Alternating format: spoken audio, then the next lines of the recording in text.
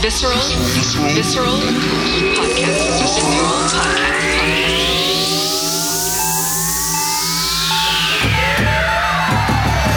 Visceral Podcast. African Women Innovate.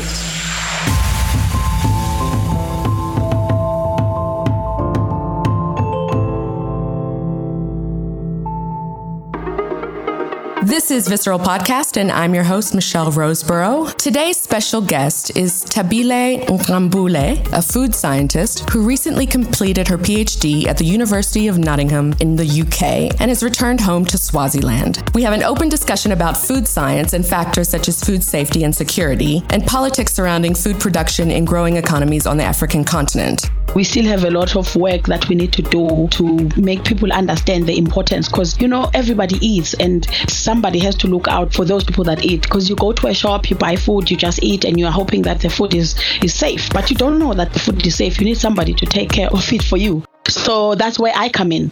To be honest, I had no idea what a food scientist was and how important their role is to ensure that we have access to safe and healthy nutrition across the globe. As our economies grow larger, food scientists will lead the way to ensure food is nutritious and sustainable. Thabile's perspective is interesting and well-informed, and I can't wait for you to listen to the interview. She also offers some inspiring advice for young women interested in studying in the STEM disciplines. Enjoy the interview. Visceral Podcast. African Women Innovate. I'd like to get to know how your interest in food science developed. You are the first food scientist that I am meeting. So I'm incredibly interested in what it is and also how you recognized your passion for it and what you plan to do in the future. So tell me a little bit about yourself.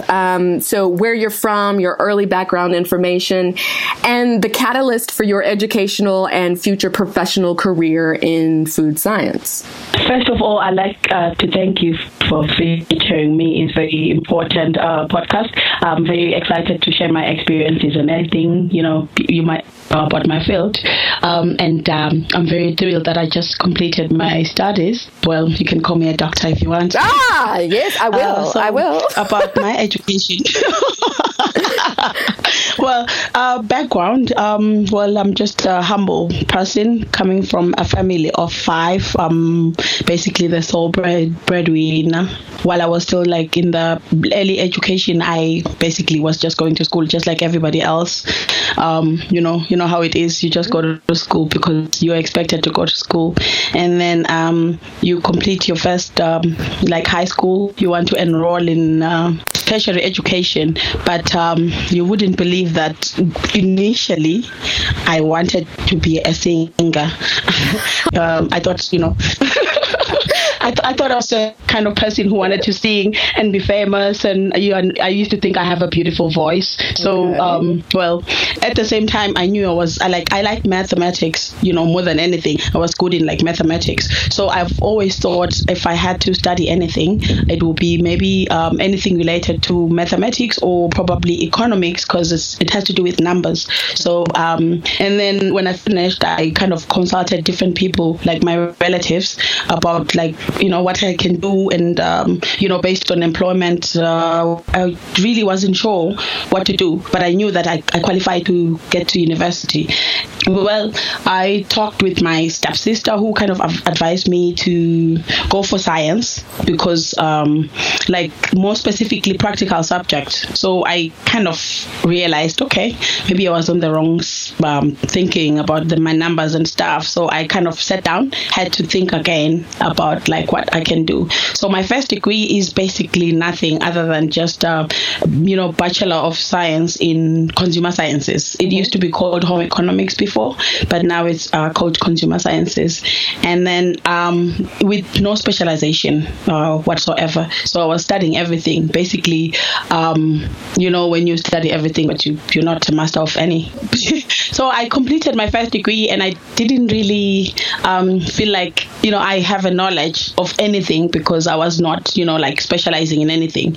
But and the employment was kind of difficult to get, especially in Swaziland. It's a small country, the population about 1.2 million. Mm-hmm. So it's not a lot of, places that can absorb all the students that just finished university. So most of us go to teaching. That was like high school teaching or anything close to that. And then I realized that, I think I'm more than that.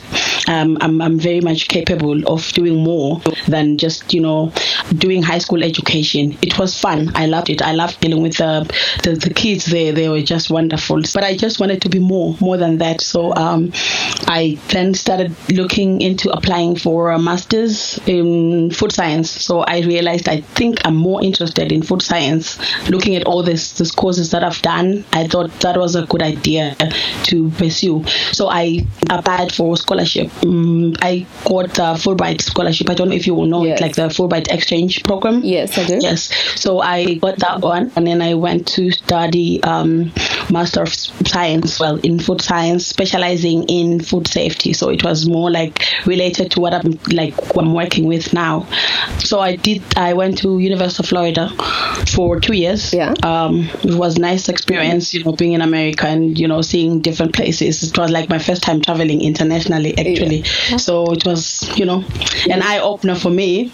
And then, being in a foreign country, it's always kind of, calling for adjustments and stuff, but you get the gist of it, and then you just get on with the program, and eventually you just love what you're doing. I'm just wondering, with food science, is it multidisciplinary? What other areas of science do you get to explore in your studies in food science? Okay. When I was doing my master's, there were quite a number of courses that you do under food science. So basically, you pick a lot of you have to qualify, take a number of credits. So for those credits, you pick you are given a list, and then there are those that are compulsory to take.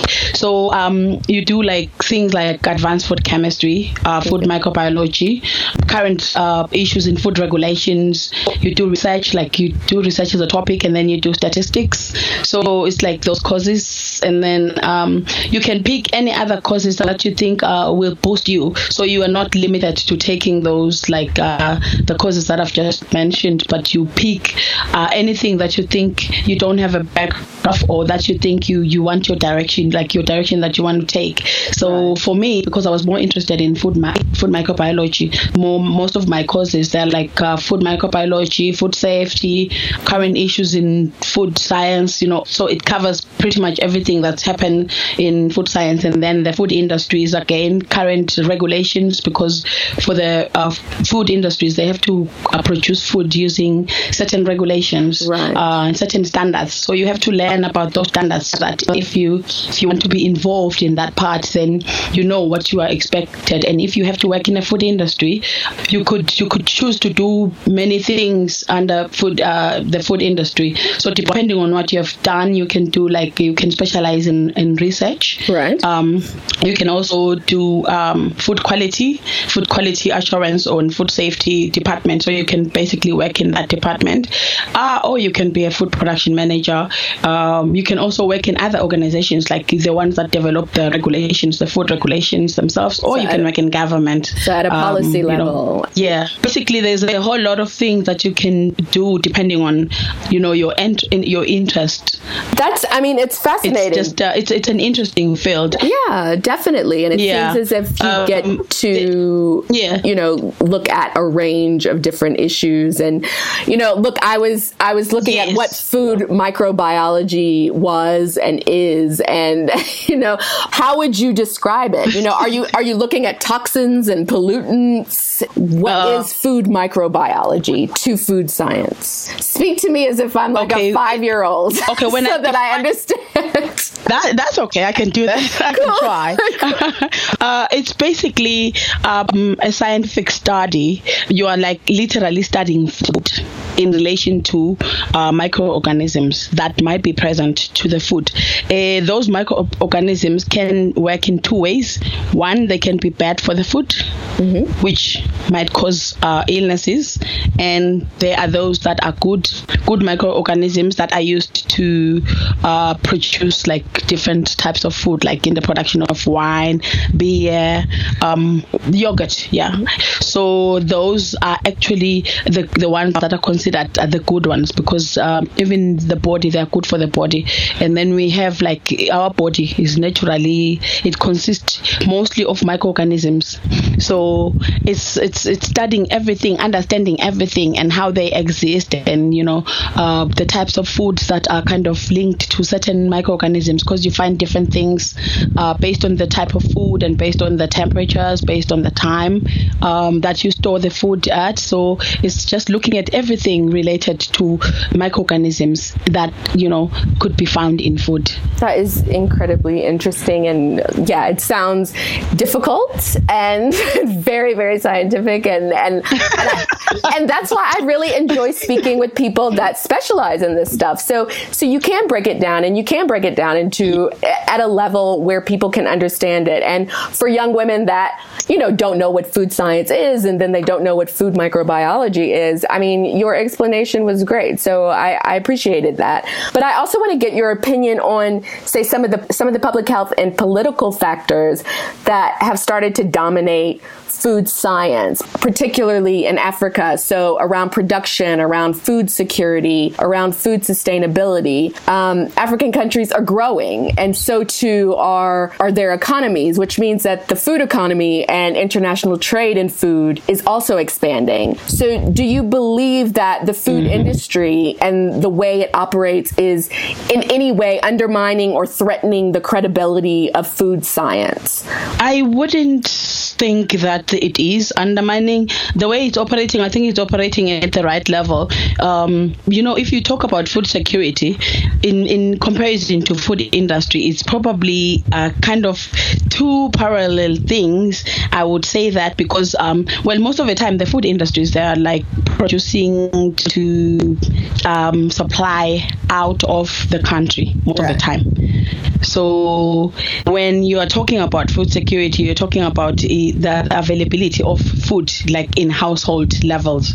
So if you link those two, it's kind of like you can have like 10 industries in the country and only find that you have like maybe 3 of the products that are produced from those different industries, because the industries, they kind of like, it's a business entity. In as much as it's a business entity, they are looking into like the big suppliers out there like Europe and all these things. So they are actually boosting the economy. Like if we are talking about economy, then they are boosting the economy, because without the food industries, like in my country, we have we don't really have like major resources except for agriculture. So with the agriculture that we have, the industries, like we have, I'll make an example of Swaziland Food Canals, which is a Rhodes Food Group. I don't know if you know about it. No. It produces like canned foods, mostly like canned pineapples and canned, yes. So that one, it receives their raw materials from the agriculture. So the agriculture is the one that kind of like, supplies. So in that way, it means now, because Swaziland is mainly dependent on agriculture, the economy is being boosted in that way, because by, supplying that company, it means the company is getting better because we are getting returns one way or the other. But in terms of food security, it's I don't know, it's kind of like sort of an overlooked thing, because it's a big issue. Like last year, I attended a conference in Johannesburg, and it was linked to food security and food safety. It's really an issue that is sometimes not given much attention, in my opinion, because you look at it and you have to look at it in a household level if you're looking at food security. Yet, if you look at maybe the country's economy, it might show something else. So it's like you just look at it in a different way, and our economy doesn't reflect the current situation of the food security.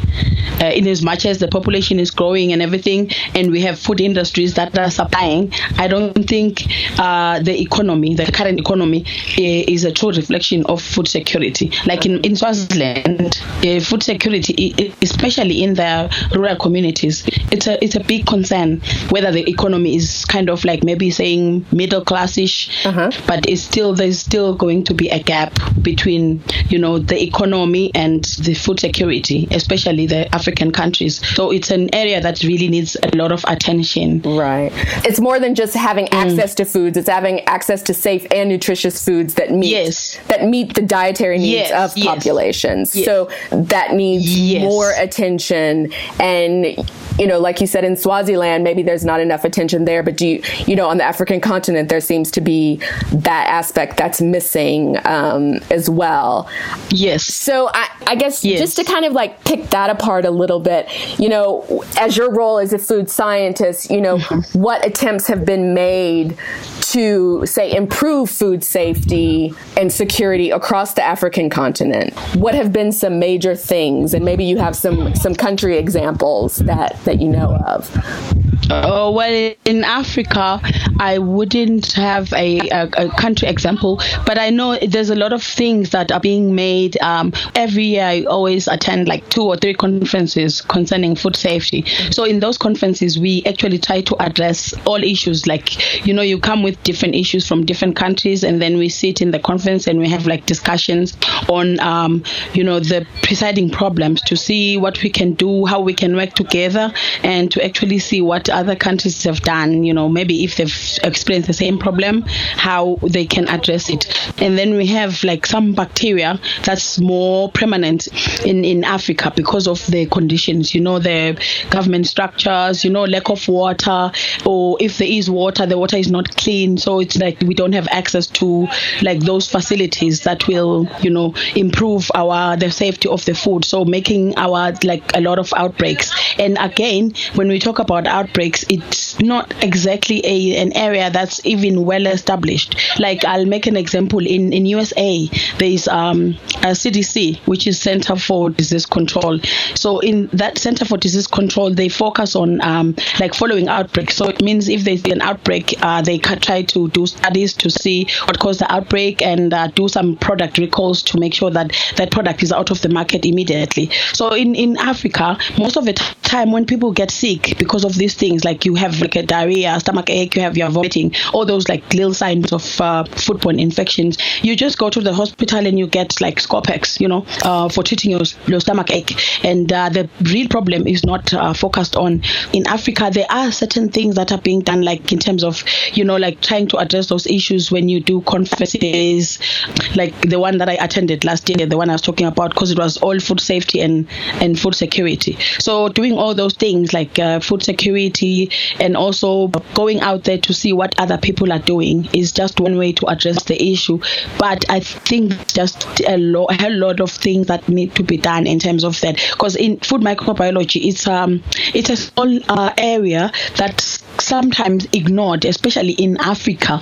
Like most people, they don't even know what food microbiology is and how they can contribute to the society towards making sure that we have a more safe environment in terms of like food, making sure that there are no outbreaks at schools, making sure like in last year there was a case in Swaziland, like a number of kids died from a norovirus. It was suspected to be norovirus. But my concern was that we don't have those offices. It's a government problem. So the government is supposed to deal with those issues, try to make sure that they find the cause of the outbreak, and also making sure that it doesn't happen again.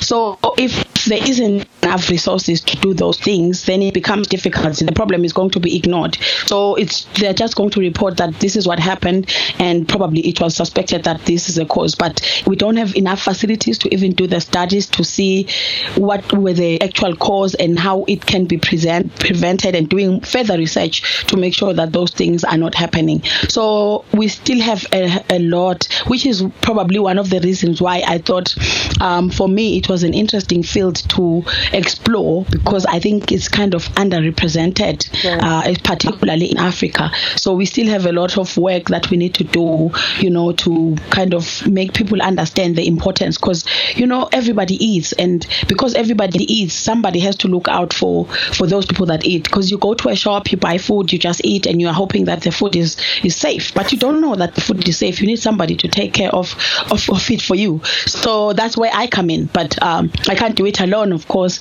We need to be like a group of people working together. And also we have this thing where now you are not just working as a food microbiologist, but you work with other sections, like you combine your work like food microbiology with maybe some agricultural topics to kind of make it complete, because sometimes you addressing problem requires not just one of expertise, but it requires a lot, like, so that you can make sure that you make a difference, you really make a big difference out there. With all of the science and understanding that we have around food, and perhaps what you're basically saying is that it's more limited than we think. I'm wondering why food is also making us so sick in terms of, say, non-communicable diseases like your diabetes, your cancer, your heart disease, obesity, kidney disease.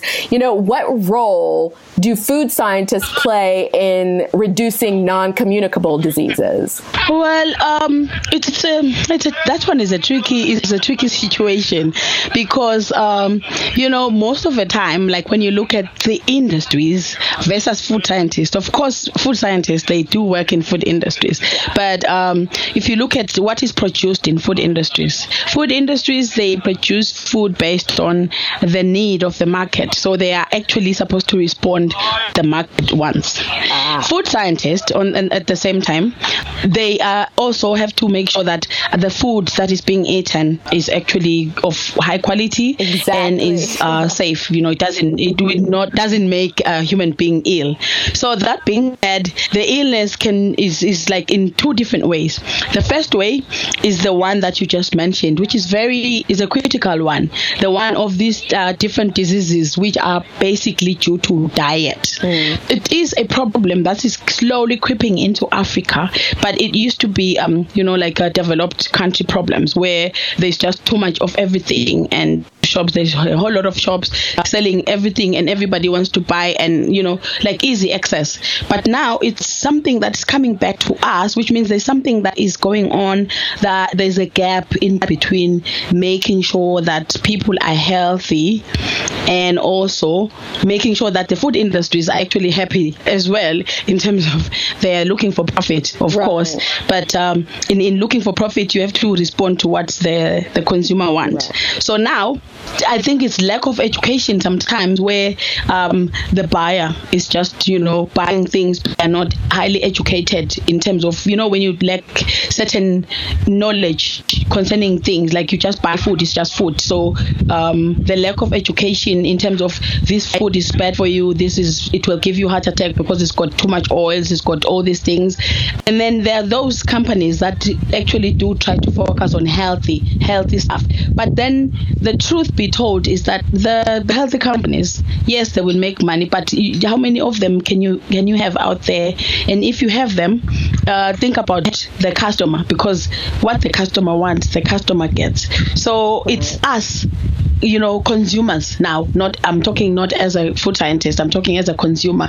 It's us consumers who need awareness. It's awareness that's lacking in terms of healthy living, healthy lifestyle, all these effects of certain foods. So once you are aware of effects of certain foods, people will stop buying. Like I remember there was an issue some years back about trans fats, that they're a problem, they will cause all these heart problems, and then consumers, they started demanding that the companies stop producing food using trans fat. And they did. It worked because the consumers wanted that. But if consumers don't say anything or are not concerned, that's the problem. So it's very important on the part of the consumer to be aware of certain factors, like if you eat too much of these, it's going to cause some problems, cardiovascular diseases, it's going to cause diabetes, it's going to cause all these things, because it's it's becoming bigger now. There's a whole lot of things like cancer, certain things like causing cancer,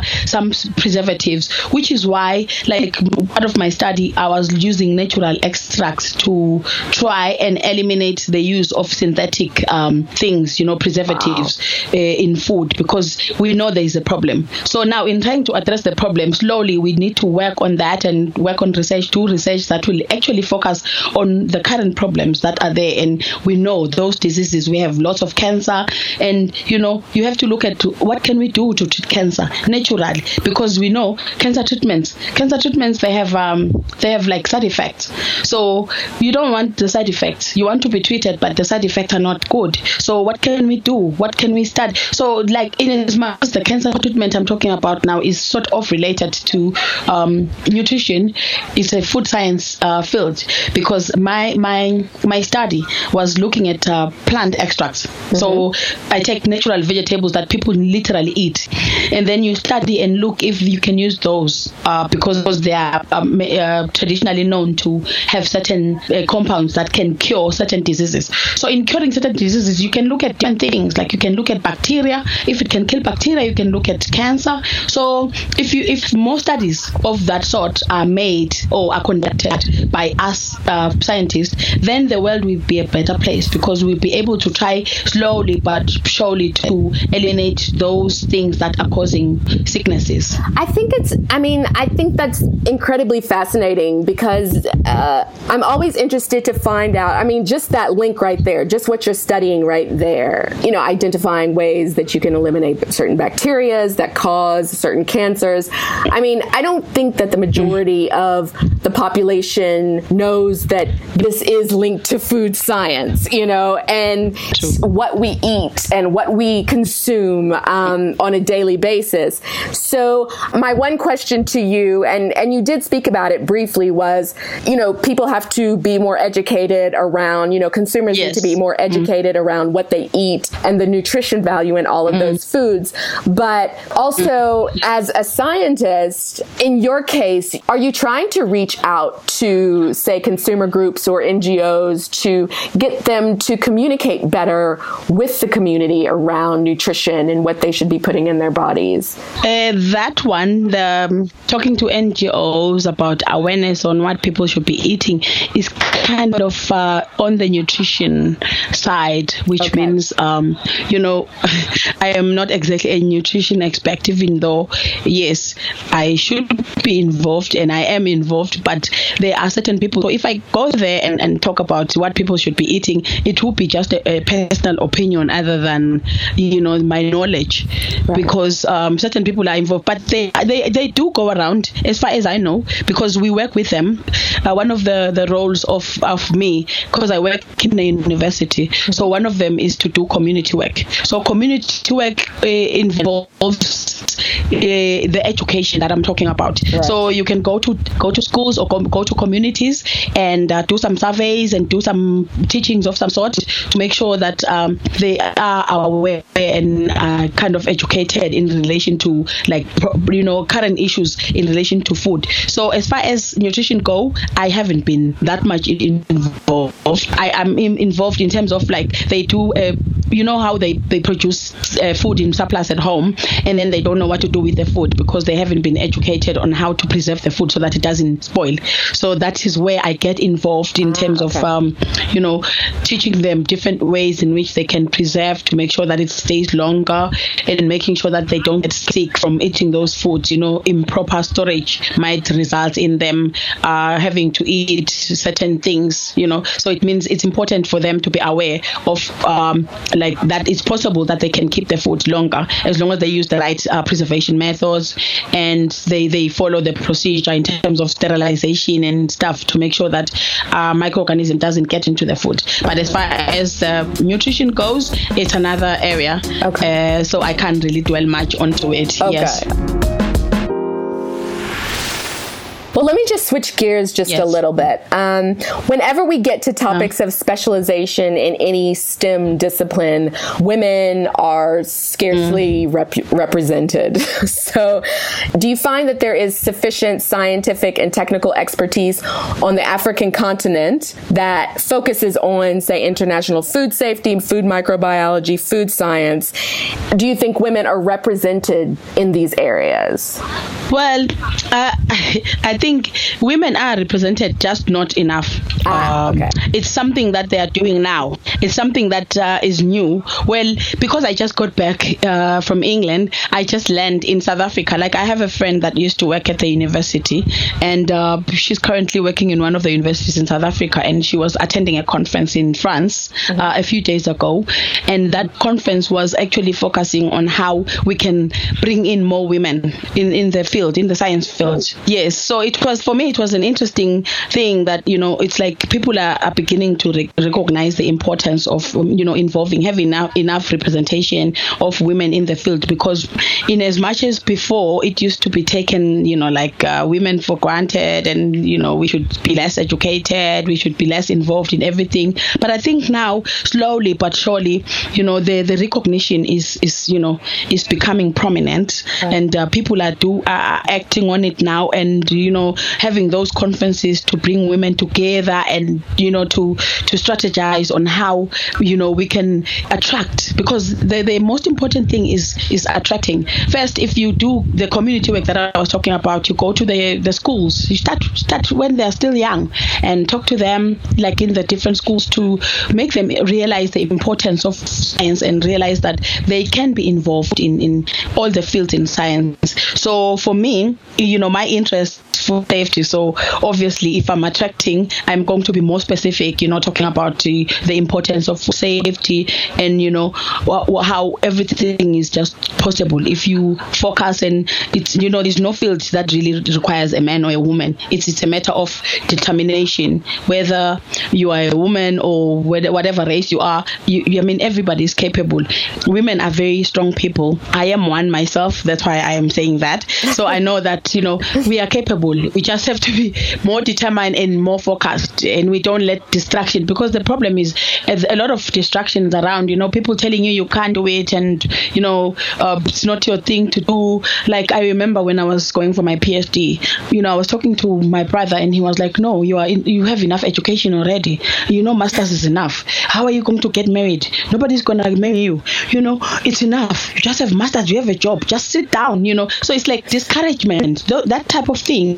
So you'll find it here and there, but I think it's slowly fading. People are just realizing that we are as powerful as any human being can be. Yeah. So those strategies, I think we need more of them to kind of bring women together, and think about how we can make them involved. It for me, it's very important, because I learned as I was growing. Like, after I finished my high school, I never got any advice about what you can do after you finish your high school, on those things. So you need those sort of people that will involve us women to say, okay, look, you are still here now, but you've got options out there. These are the things you can do. So don't just go out there and say, I don't know, like I did when I finished. And then if you think there's a certain field that's not for a woman, there's another one that's for a man. It's just we just need encouragement. Somebody to just tell you are powerful, you can do better, you can do more.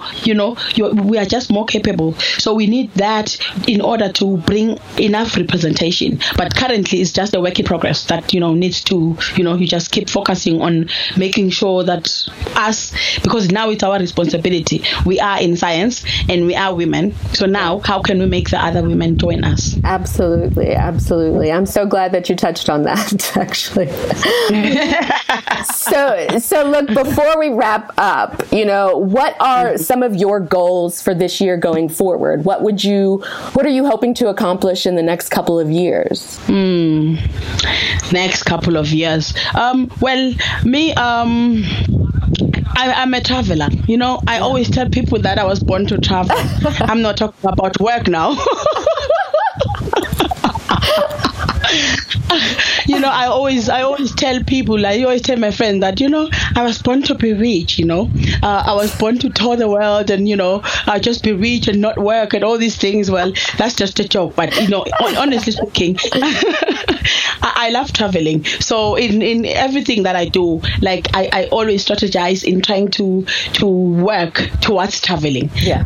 What do I mean by work towards traveling? I'm talking about, how I started traveling. Like I started going to America. Mm-hmm. I went through school, so I strategized that for how am I going to see America. One way was to go to school, right?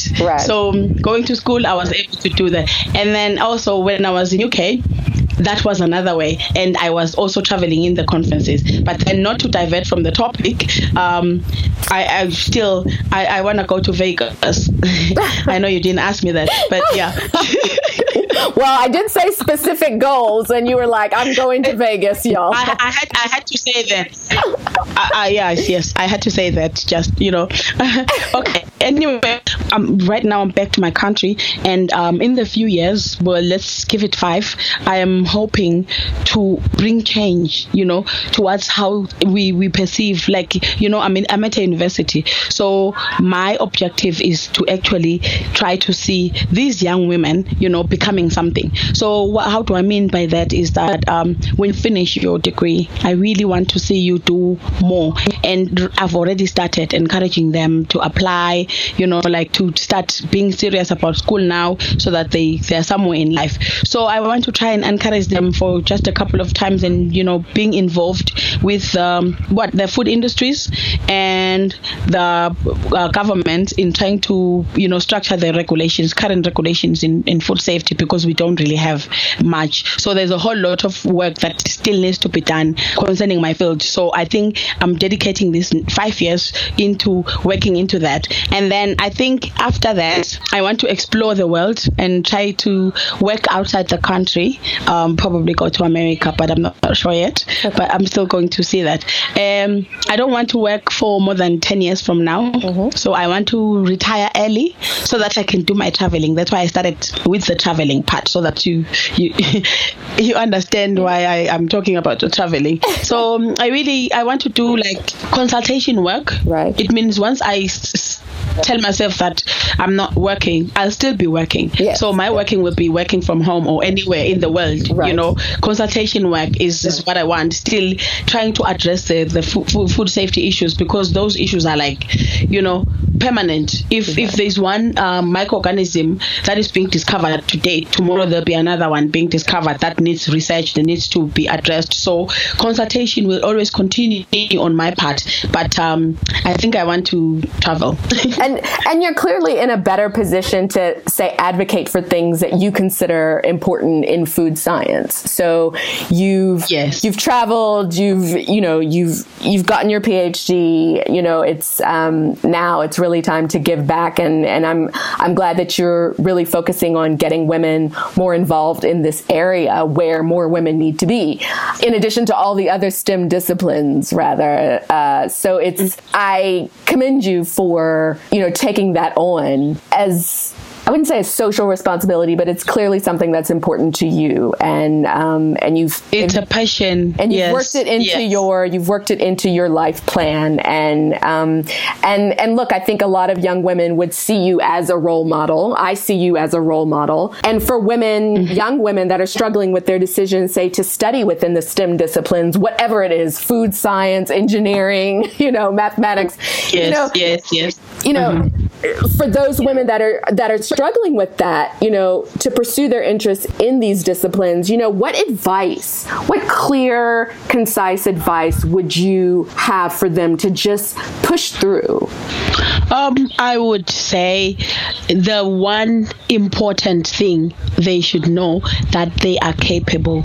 Nothing is impossible under the sun. That's my belief. If you focus on something, so focus is very important. You have to focus. You have to be determined. You have to tell yourself, nothing is going to stop me. I will get it. I will do it no matter what. If you don't know, or if you are having issues with anything, it is very important to always seek advice advice. Asking will never kill you. If you're looking for a direction, find somebody. Ask someone somewhere knows something that could help. So do not keep it inside you. And if you're having issues, you have to talk to someone. It's very important. For me, I learned that, you can never get anywhere in life if you tell yourself, I can't do it. I'm just me. I'm just poor. I'm just from a poor background. I'm just this. If you are negative, so you shouldn't be negative as well. It's important that you're always positive about yourself. So you're positive no matter what circumstances, no matter what background, no matter what.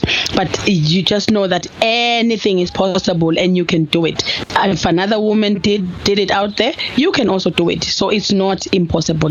Nothing is impossible. That's all I can say. Ah, that is lovely. That is lovely to end on. I appreciate that, Thabile. I really do. So, look, thank you. Yes, thank you for speaking with Visceral Podcast.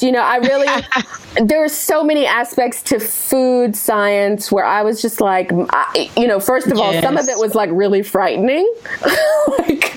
As soon as you start reading some of those things, you're like, oh no, oh my God. Yeah, I know. That's true. Yeah, it's pretty scary. But at the same time, it's such an interesting area of study. And like you said, it's an area that, you're trying to get more women involved in. You're trying to get them to think a little bit more about this being a clear path, but in the STEM disciplines as well. And also, I think there's some motivation there that if they are able to pursue their PhDs and, work in the right way and be strategic, they too can retire early. So I think that's incentive. Thank you. Yes. That is incentive enough. Okay. That is incentive. Yes. So, but look, I really wish you the best, the very, very, very best in the future. And I think it's really great what you're doing. It's such an interesting area. I love that you are a Black woman, a Black African woman in this field, and your intentions behind everything you're doing are great and are positive, and that's what we need more of. We need more of your stories out there. So thank you again. Oh, thank you, Michelle. I enjoyed our talk as well. All my gratitude to Thabile for being such a great guest on the show, and I really appreciate the time she's taken to speak to Visceral Podcast. So thank you. Show notes for this episode can be found at www.visceralpodcast.co.za. Just click on the episode link and it will direct you to the show notes. We'd also like to get your feedback from you on our episodes, so please find us on iTunes and Stitcher and send us a review. Better yet, just subscribe. Thanks again for listening. I'm your host, Michelle Roseborough, and this is Visceral Podcast.